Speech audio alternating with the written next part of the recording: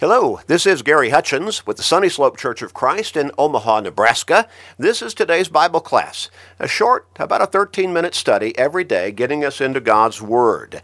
And we're so thankful to be able to be with you and share God's Word with you through the medium of the internet as we broadcast these podcast Bible studies. We want to encourage you to get into God's Word with us every single day.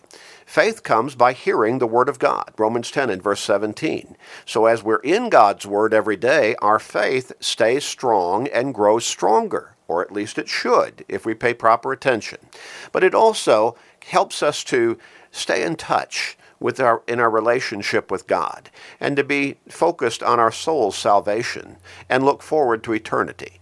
Now, you know people in your life who need to change their thinking. They need to get into God's Word. They need to start thinking about their souls. Help them by sharing these short studies with them every day. You can do that easily through Facebook friends, text messages, and other technological means. But make that commitment and start sharing today with your family members, your friends, your work associates, your neighbors, literally with everybody you can. Share every day. You may help somebody turn their life around. You may help somebody get to heaven. And that'll be a great blessing for them, but it will also be a great blessing for you. So make that commitment and start sharing today. We're going to pick up on the next section of our ongoing study, asking the question, why do bad things happen to good people?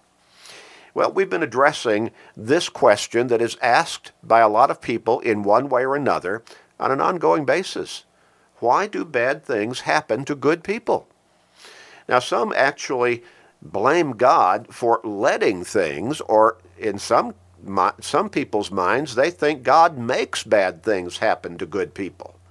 And so what are we talking about? Well, we're talking about serious illness or injury, maybe handicapping as a result, the physical being of those individuals. We're talking about pain and severe suffering and all kinds of handicaps, including mental illness, loss of jobs, financial ruin. Well, we're talking about from an agricultural perspective that affects people who aren't involved in farming, but in food and being able to live. We're talking about drought and famine, natural disasters, stillborn babies or babies who are born with severe handicaps, terrible accidents, death, wars, violence, terrorism, murder, theft, evil, inhumanity of all kinds, and the list could go on and on and on, literally. Why would God, who is totally good, allow such things to happen? Some people, again, they become so upset that they become angry with God. And they either blame God for letting them happen, or in some cases they may go to the point of saying, God made this happen. Why would he make this happen to good people? Well, in the first section of our study, we looked at the basic bottom line answer as to why do bad things happen to good people. Instead of blaming God, we need to get down to the very fundamental understanding as to why bad exists in the world, and therefore why bad things happen even to good people. And that bottom line, most fundamental answer is sin. That was the first section of this study. The second section of this study talked about our concept of what is good, or our understanding of good people. Now, we look at somebody who we like, and we look at somebody who maybe they go to work every day. Maybe they have a family and they try to be good to their family. Maybe they simply are a good friend of ours. But we don't observe, maybe I shouldn't say we don't observe, we do not analyze the whole picture of that person's life. We just see them as somebody that we deem to be good. But in the second section of our study, we talked about how we have often a skewed relationship, or a skewed image, mindset of what constitutes goodness. When Jesus was approached by the rich young man in Matthew chapter 19, verses 16 and 17, he asked Jesus, "Good teacher," or "good master, what good thing must I do to inherit eternal life?" And Jesus asked him a question in response that I'm sure the young man did not expect. He said, "Why do you call me good? There is one good, and that is God." Now, Jesus was not denying that he was good.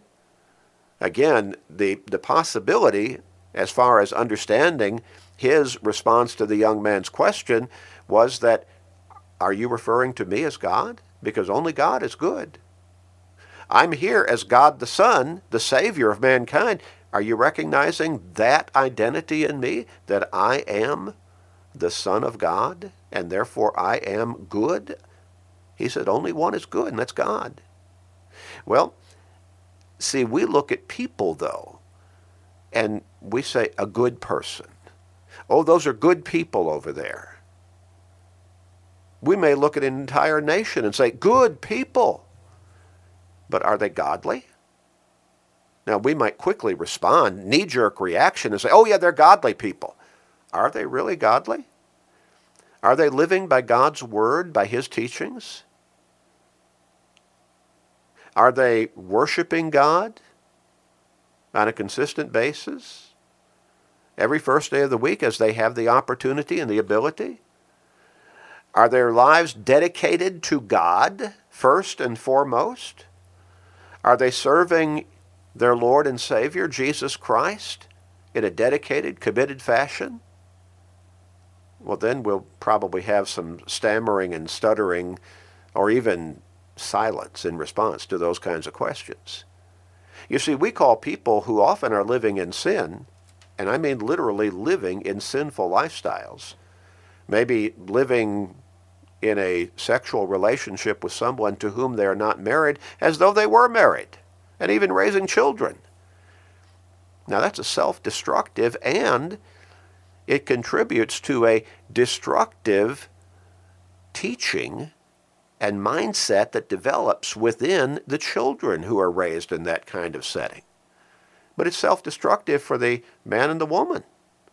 We'll look at people who are living in all kinds of sexual immorality, and because they're not axe murderers, they don't rob banks, maybe they go to work every day, but we say, oh, good people, good people. We need to turn to God's Word to learn the standards of goodness. That was the second section of our study. Now, what I want us to do in this third section is I want us to note some factors that are realities of physical life in this world that contribute to bad things happening to supposedly good people.